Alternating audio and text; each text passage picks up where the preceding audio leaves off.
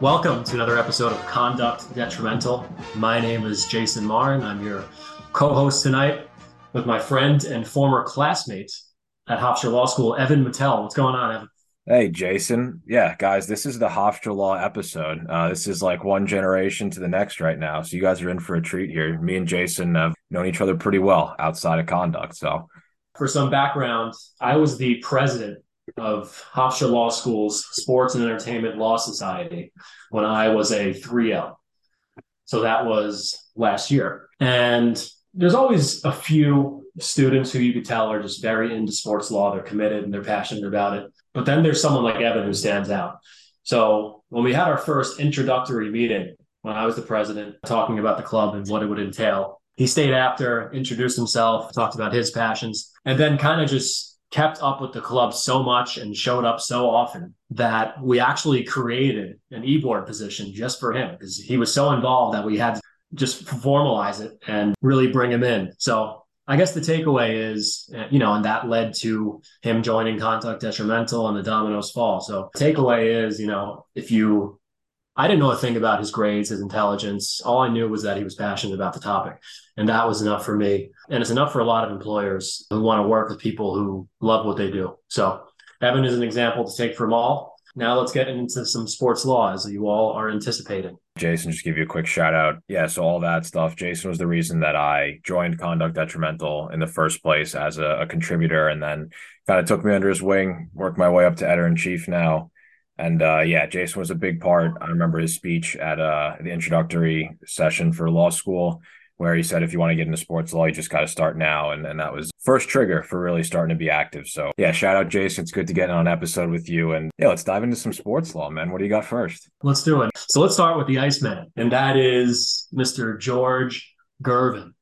He is the former 12-time ABA and NBA All-Star, known for his scoring prowess, just a polarizing figure in basketball who could just light it up. One of the earliest, best scorers the game has seen. He filed a $2 million lawsuit against the global fashion brand Ralph Lauren. That was last Wednesday in the Southern District of New York. He's represented by a law firm called GS2 Law. Personally, outside of the lawsuit, is represented by an attorney, Michael Clevinger. So the suit is for really false endorsement, trademark infringement, and kind of abusing and commercializing Gervin's NIL without permission. One day, Gervin's wife is doing whatever she does, and she receives a text message, and it says, "Congrats on the Gervin Mid sneaker." And she's like, "What's that?" So the Gervin Mid sneaker is a sneaker made by Ralph Lauren, and it looks eerily similar to a sneaker that Mr. Gervin made popular during his playing career, which is the Nike Blazer. He was the first player to wear it on the court in 1973. And the sneaker that Ralph Lauren put out looks pretty similar to the Nike Blazer. And it just happens to be called the Gervin Mid. So imagine yourself as George Gervin. Your wife is telling you, "What? Congrats on the shoe. Do you know about this?" And he's like, "They never contacted me." This is all according to the complaint. He says, "They never contacted me. How are they putting a shoe out and I'm not getting any royalties on it?" So this is classic NIL usage without consent. NIL has blown up in the college sphere, but it's been around for as long as personality rights and the like has been around. So he's seeking $2 million in damages and an injunction to stop sales. So Evan, you might have seen the lawsuit. You might have read a bit about it. But have you seen the two sneakers? Do you think that they really look similar? Yeah, courtesy of you. I have seen plenty about the case. And, that great Twitter thread you posted showed the two sneakers, and they look about as close as you can get without being an identical pair. They are ridiculously similar. Just chucking the name Gervin on there, I think, is kind of the nail in the coffin. And I love the reaction from the Ralph Lauren designer who said the name Gervin was only there because it sounded good. Quite the excuse they came up. And they're still selling the baby size version with Gervin's name still on it. So, I mean, they are not going about this in the way I think is legally tight. I think they are making some big mistakes here. That's not a very good excuse. Yeah, I would agree with you wholeheartedly. So when Gervin saw that the sneakers were out with his name on it, his attorney, Michael Clevinger, sent a cease and desist to Ralph Lauren, which brings up what you were referring to. Pelosi and in-house counsel Ralph Lauren had some discussions, and Pelosi said, "How are you guys selling a shoe with my client's name on it? You haven't contacted him. You're not paying him." And allegedly, Ralph Lauren said, "Hey, we this was a French designer. They don't know who George Gervin is. It's just a coincidence. It just sounded good." And I mean, No. I just don't buy it for a single second. I don't think anyone does. No, I could buy it if the shoes were just like a wild departure from Gervin's, iconic shoes in the 70s. But the fact that it's also a near identical shoe, there's just no way. That's coincidences happen, but not like that. So this is a fantastic case. I can't wait to read Ralph Lauren's answer if they try to explain, unless they're just going to deny everything, like some answers you see out there. But really a fascinating case. It's on a hot button issue. So, college students pay attention. It's cool to see NIL outside of just college also. I think it's important to be Yeah. like, hey, this exists, outside of the NCAA. Right. It's funny. People now almost exclusively associate NIL with college athletes in the NCAA. It's like, oh yeah, that's a college thing. And I'm like, it's prevalent in college because it's one way student athletes can make some money. But this is a concept that applies to so many walks of business with celebrities and others who, have their likeness used for commercial purposes. All right, why don't we move to the Super Bowl losing Philadelphia Eagles, Evan? So I will take point on this one. Blog will be coming up soon from, yours truly. So, former Eagles captain Chris Maragos recently just won a huge lawsuit for medical malpractice against two orthopedic surgeons. He was given $43.5 million. That is a large sum of money. So, the reason being is in 2017, Maragos tore his PCL. He underwent a advanced rehab program that was described as too hasty and still showed a partial tear in his knee in 2018 with an MRI. This ultimately led to the premature end of his career in the NFL, and now he gets a $43.5 million reward because of it. So this, to me, is a huge case because we've seen some medical stuff here in the NFL currently that could lead to a premature end with Tua Tagovailoa. He had, they're calling it a back injury and two concussions. It was probably three concussions. And being cleared on week 4 and then getting another concussion week 5, if he were to retire, could we see another Maragos suit from Tua? Well, that's really interesting. I guess the question is, where was the negligence with Tua? Your argument is that in letting him play again. So it's kind of a different theory because in the Maragos case, it's more so improper treatment. Right. So then the Tua case would be more of a lack of treatment. Is that kind of the theory that you would advance? Yeah, so similar on the negligence side, but maybe more specific to maybe we knew that it was a concussion and we tried to get away with it type thing. Right. And if you want to talk about a damages model. So Maragos, he was awarded $43.5 million and the career earnings were what? Like $2 million.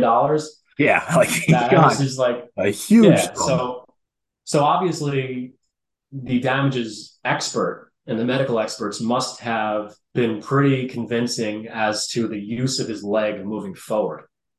And that this is probably something that they argued will impact him the rest of his life. Because we're no longer in the sphere of like trying to make him whole. If he played 6 more years, whatever the average was, he was a solid player. I think he played he was like a really good special teams player and then a rotational defensive player. With that said, the damages that he was awarded clearly don't speak to the kind of player he was or the kind of career earnings we can project moving forward. So it's really interesting. And you can imagine what would it be for Tua if a damages expert were to say, hey, not only is he not going to get the contract that he would have made, which looking at these quarterbacks, what they're paid now, and Tua's kind of career trajectory, it could have been huge. It could have been $300 million.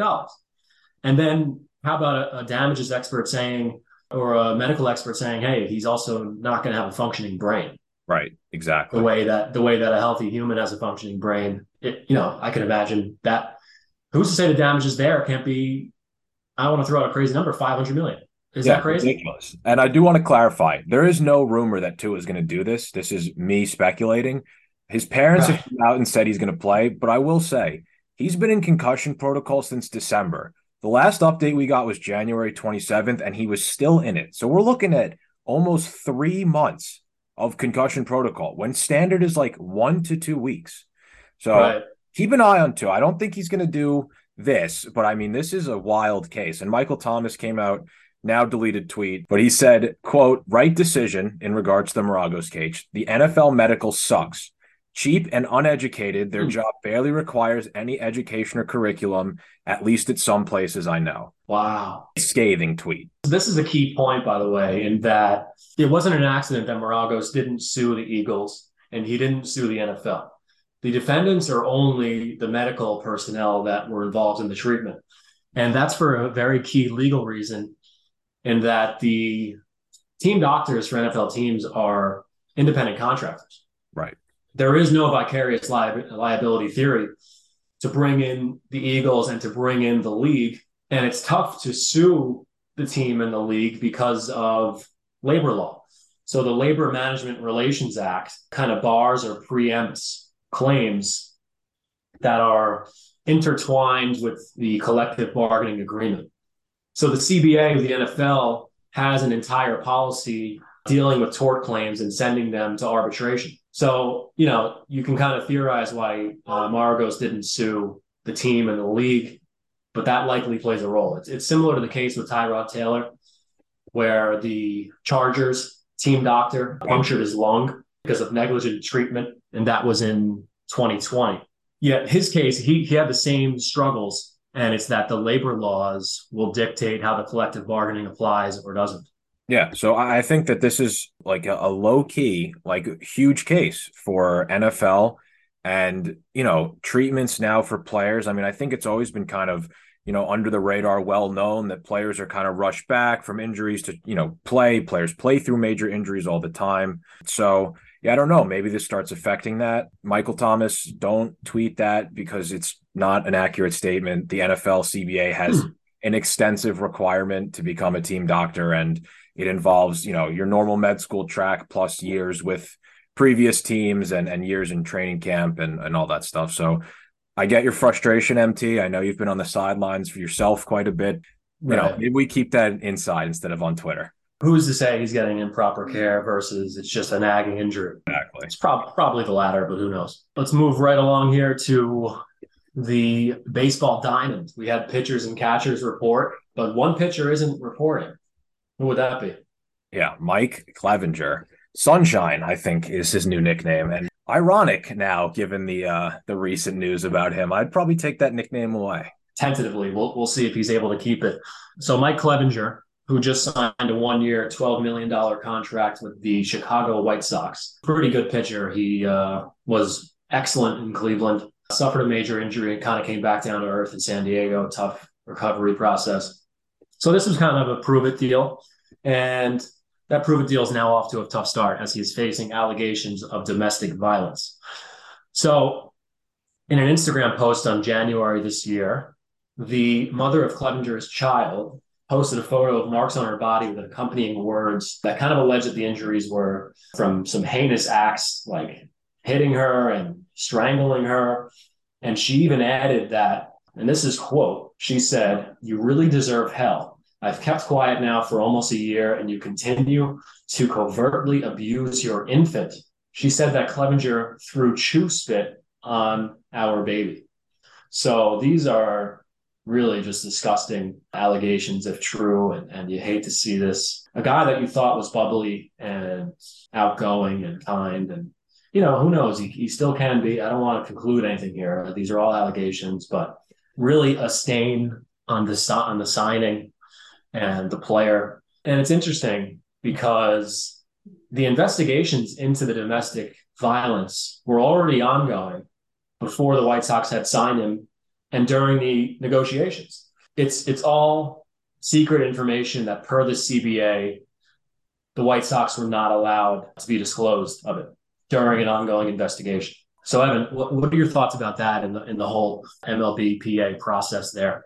Yeah, I think that's tough for the White Sox. I know the owner came out and made a comment, somewhere along the lines of we didn't know about it, but now he's here and we're going to, deal with it the best way that we can. I think that's interesting that a player can kind of shelf that and then sign the deal and not have either some clause in the contract where that would be void or, Yeah. allow the team to do its due diligence. Maybe you don't have to disclose details, but at least, say, we got this investigation going on for X charges, that you should know about up front. So the White Sox aren't allowed to release Clevinger if that's something they were interested in doing during the investigation, but they can do it afterwards, regardless of how the investigation turns out.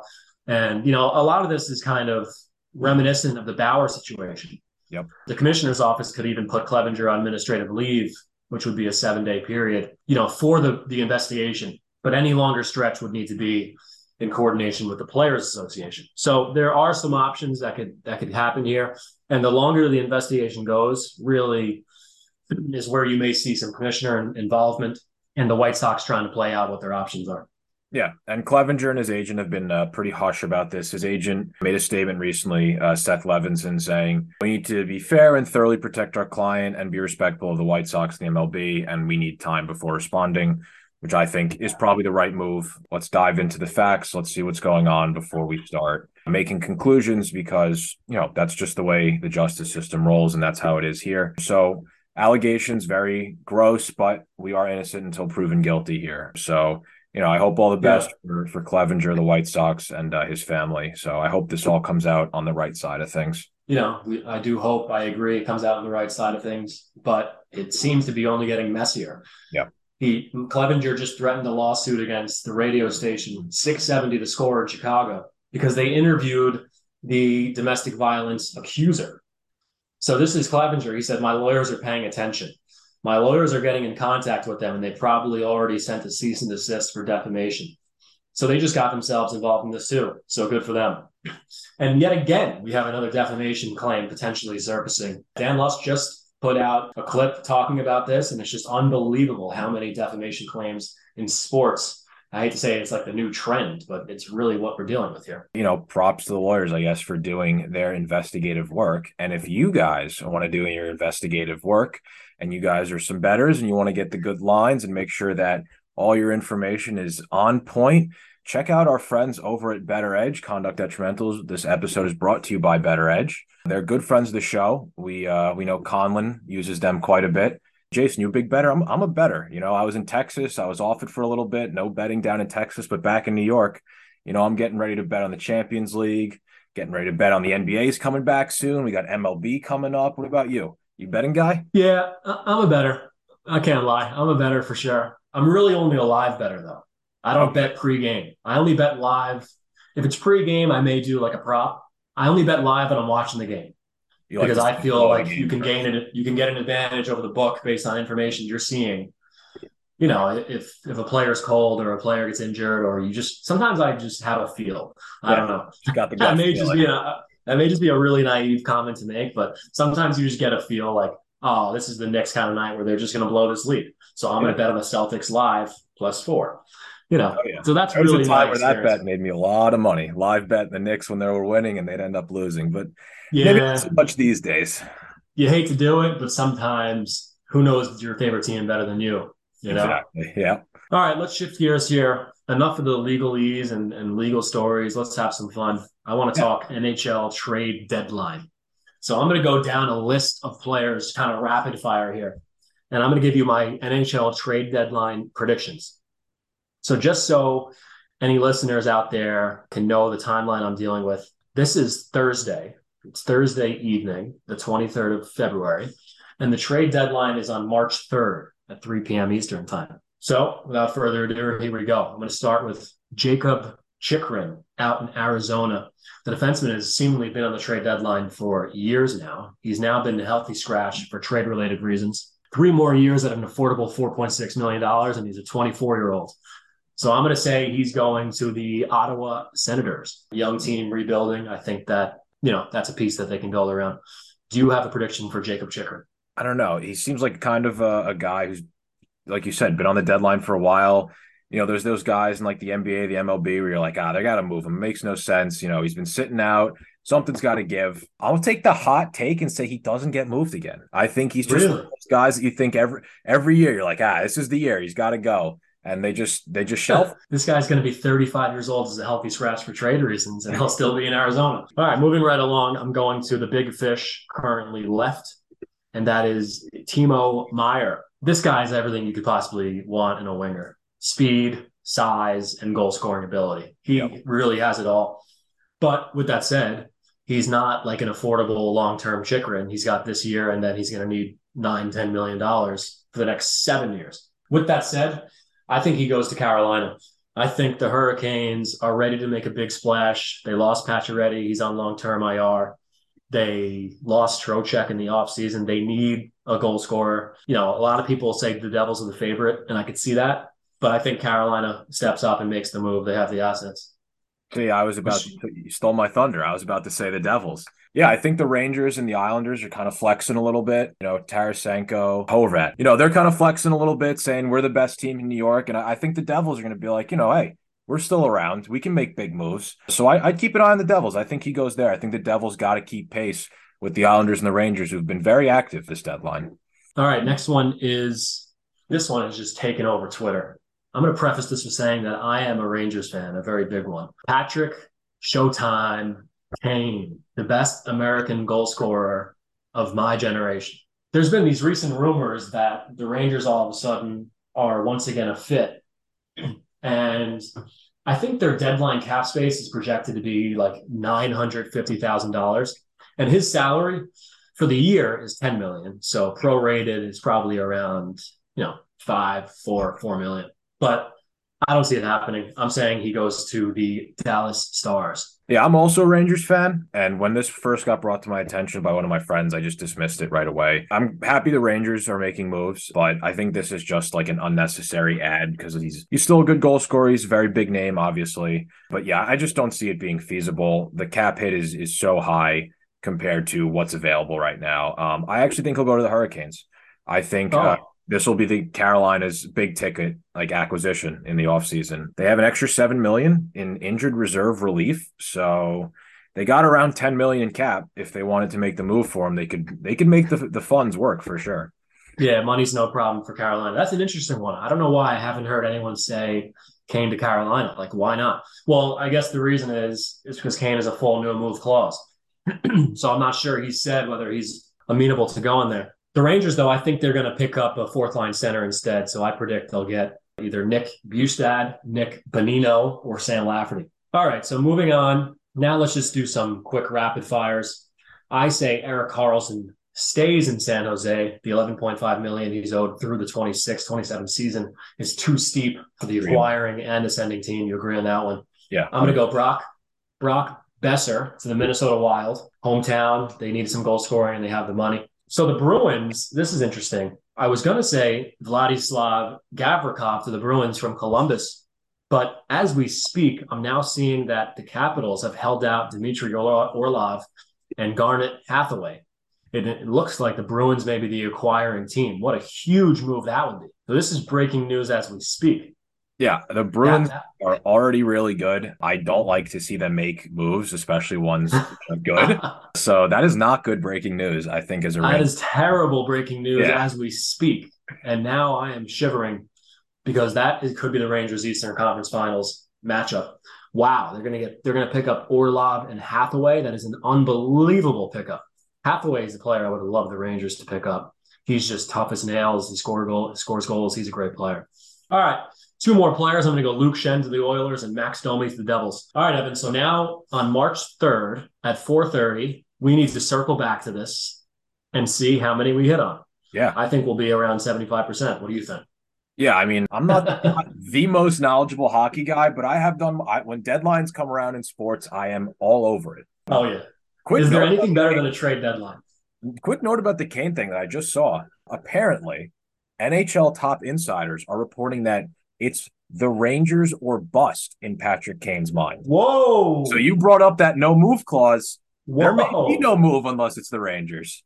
Are you kidding? That's breaking news. Who's the reporter? ESPN's Emily Kaplan. Emily Kaplan. Wow. So you heard it here first. Keep your eyes posted. It's Or Patrick should I Kane, say Rangers second? or nowhere. That is huge news. We're going to have to follow that story. Oh my God, breaking news. Vince Mercogliano, Rangers reporter, says the Rangers are playing with 11 forwards tonight. Teams typically play with 12 forwards. If you play with 11 forwards, that empty spot accrues more cap space. And he says something is brewing. Uh-oh. There's Oh my smoke, there's goodness. fire. Folks, you're hearing this live. Folks, this is unbelievable. These are live reactions. Yeah, so I'm now about to read 10 Patrick Kane articles. Yeah, dive into the Patrick Kane rumors. Unbelievable. Evan, do you have anything else you would like to discuss today? I think, those stories we covered today are really interesting, something that we're going to follow and keep you guys updated on as the cases progress. I'm always on Twitter tweeting about cases as they happen, and I will continue to do that.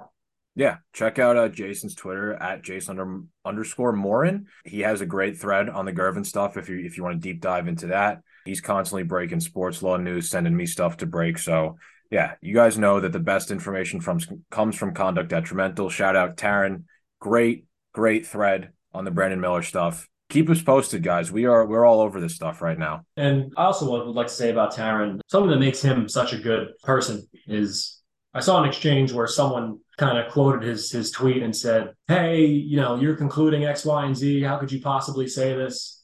And Taryn's like, I may be wrong or I may be right, but this is a Twitter thread. This is not the code. He appreciated the input, was very civil, and I thought that was great because I think pushback is great. So some people approach it as if like they're preparing for like a head-to-head battle, but pushback is awesome. But I would love to hear other people's conflicting opinions, and I think Taryn would feel the same way based on his response. So that was great, and the Brandon Miller story is certainly one to follow at the forefront. Thanks for sitting with us. Another episode without Dan, but we hope you guys enjoyed the little Hofstra episode. Like I said, Jason and I kind of go back a couple years, so really great to sit down and do this with him. And thanks for listening to another episode of Conduct Detrimental.